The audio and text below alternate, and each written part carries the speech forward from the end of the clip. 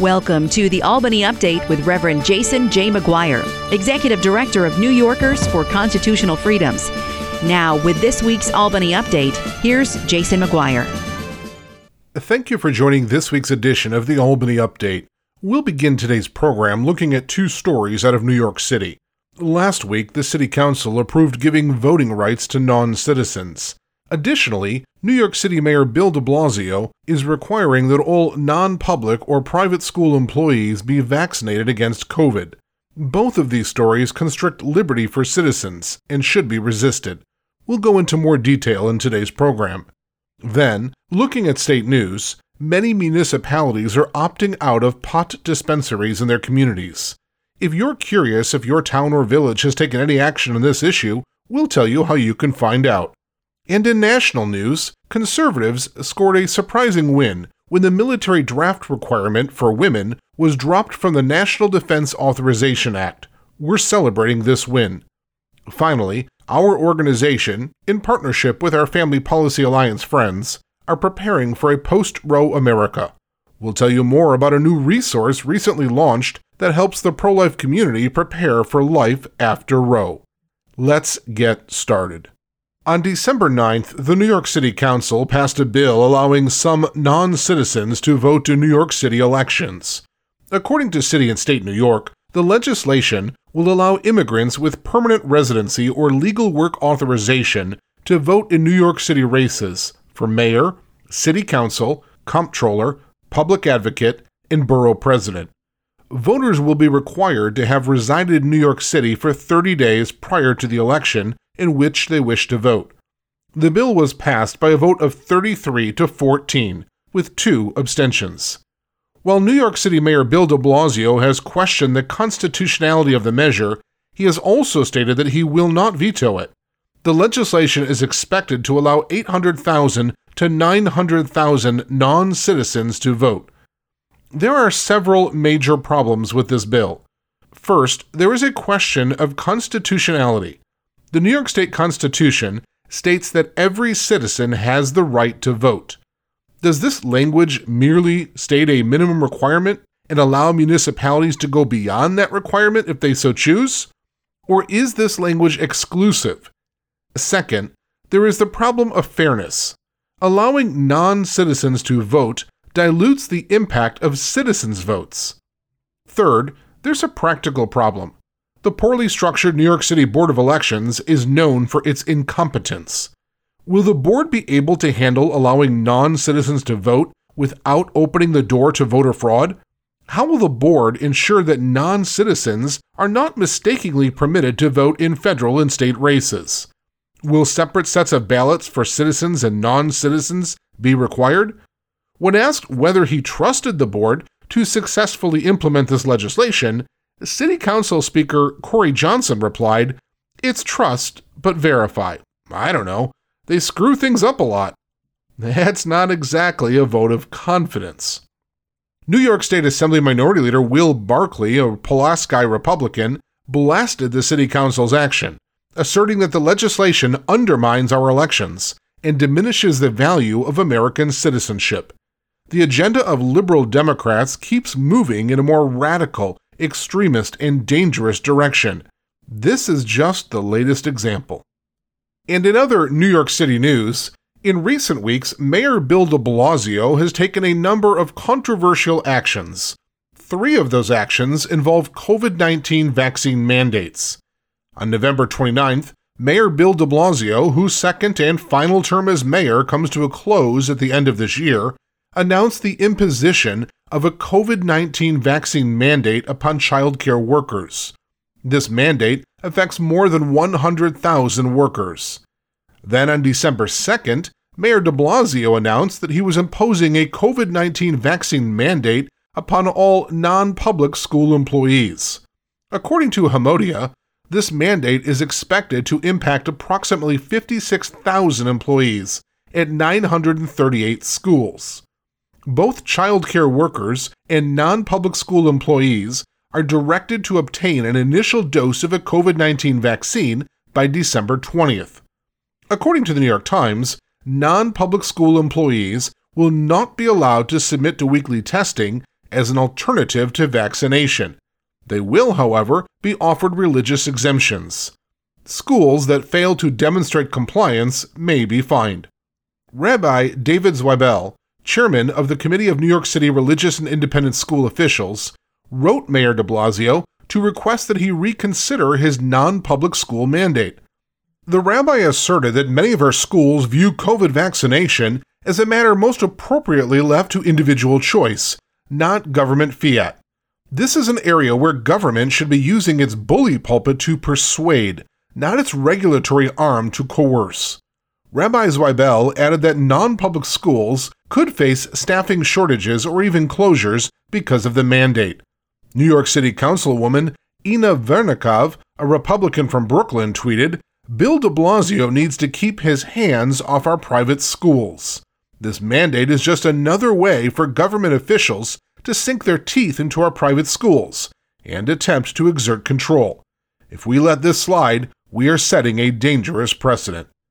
And on December 6th, Mayor de Blasio announced that all private employers would be mandated to require employee vaccination. The mandate becomes effective on December 27th and will affect approximately 184,000 businesses in New York City. Religious exemptions will be available. In addition, the mayor announced that persons over age 12 will be required to show proof of full vaccination before dining indoors at a restaurant, going to a gym, or watching a performance. Furthermore, children ages 5 to 11 in similar circumstances will be required to show that they have received at least one vaccination shot. Mayor de Blasio's vaccination mandates are dictatorial and unnecessary. The non-public school mandate is an unacceptable new encroachment upon the autonomy of those schools. The mayor has not bothered to explain why executive action was needed or even permissible in imposing these mandates, or why the city council was bypassed. He has also failed to make the case that children, who appear to be less seriously affected by COVID-19 than most adults, need more aggressive vaccine mandates. And now leaving the city and turning to state news, New York's new recreational marijuana laws allow cities, towns, and villages to opt out of two of its provisions. Municipalities may choose not to allow marijuana dispensaries and/or not to allow on-site marijuana consumption lounges. However, municipalities that wish to pass opt-out ordinances are running out of time to do so. The opt-out deadline is December 31st of this year. Importantly, municipalities that opt out must also notify the Office of Cannabis Management of their decision to do so. Regarding marijuana opt-outs, there is very good news. According to the Albany Times-Union, as of December 6th, 441 municipalities in New York have already opted out of allowing dispensaries, consumption lounges, or both. This number represents more than a quarter of the 1,518 municipalities in the state. According to Heather Trela of SUNY's Rockefeller Institute of Government, uncertainty has fueled many of the decisions to opt out, as state regulators have yet to publish regulations or licensing requirements regarding marijuana businesses. Trela has created a helpful online resource that tracks municipalities' marijuana opt-out decisions. The website lists each municipality in the state and groups the municipalities by county. For each municipality, the website indicates what opt-out decisions have been made and the dates when those decisions were made. Are you curious about whether your city, town, or village has opted out of allowing recreational marijuana dispensaries or consumption lounges?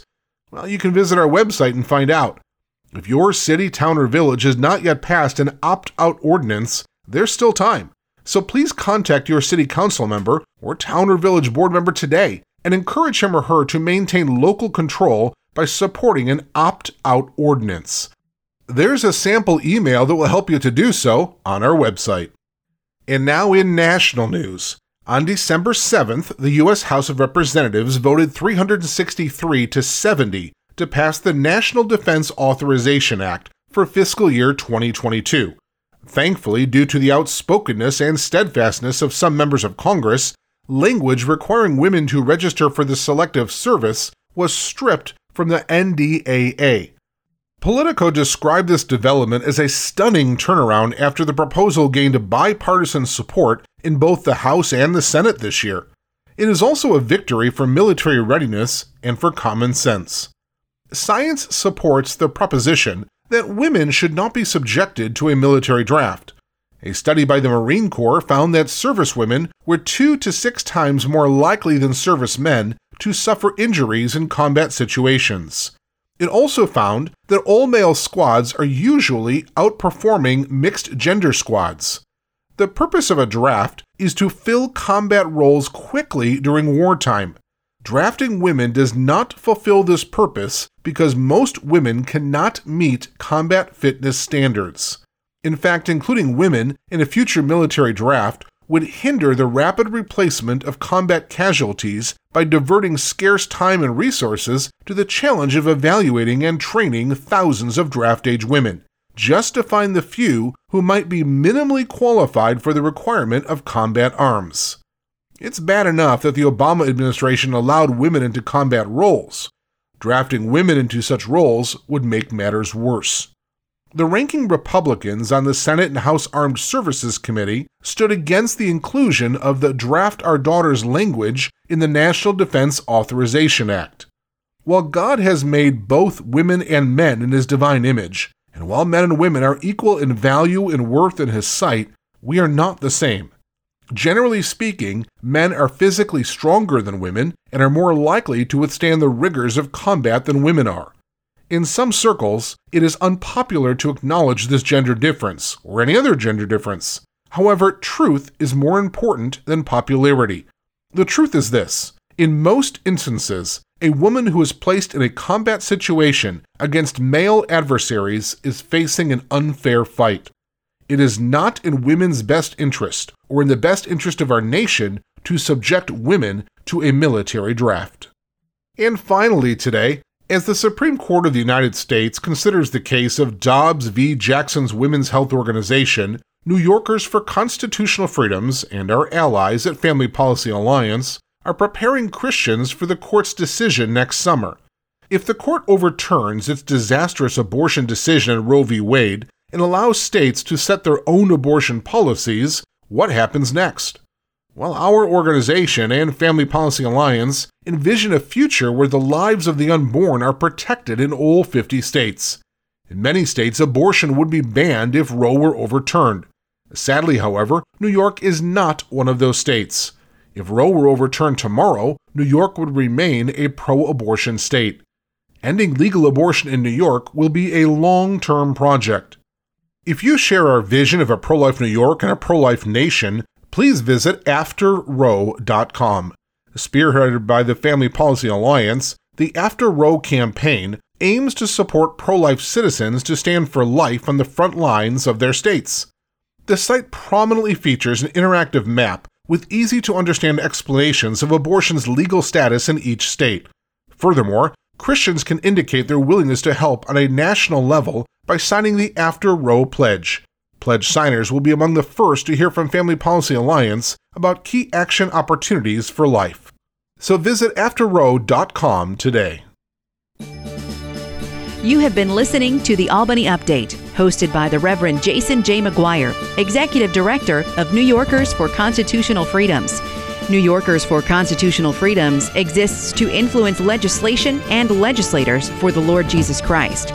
To learn more about this ministry, issues you've heard on the program, or to make a financial contribution in support of New Yorkers for Constitutional Freedoms, visit albanyupdate.com or call 585-225-2340. Additionally, you can mail correspondence to P.O. Box 107, Spencerport, New York 14559. You can receive the latest legislative updates at facebook.com/albanyupdate. Follow New Yorkers for Constitutional Freedoms on Twitter @Albany Update, or sign up to receive the weekly Albany Update email by texting the word FREEDOM to 22828.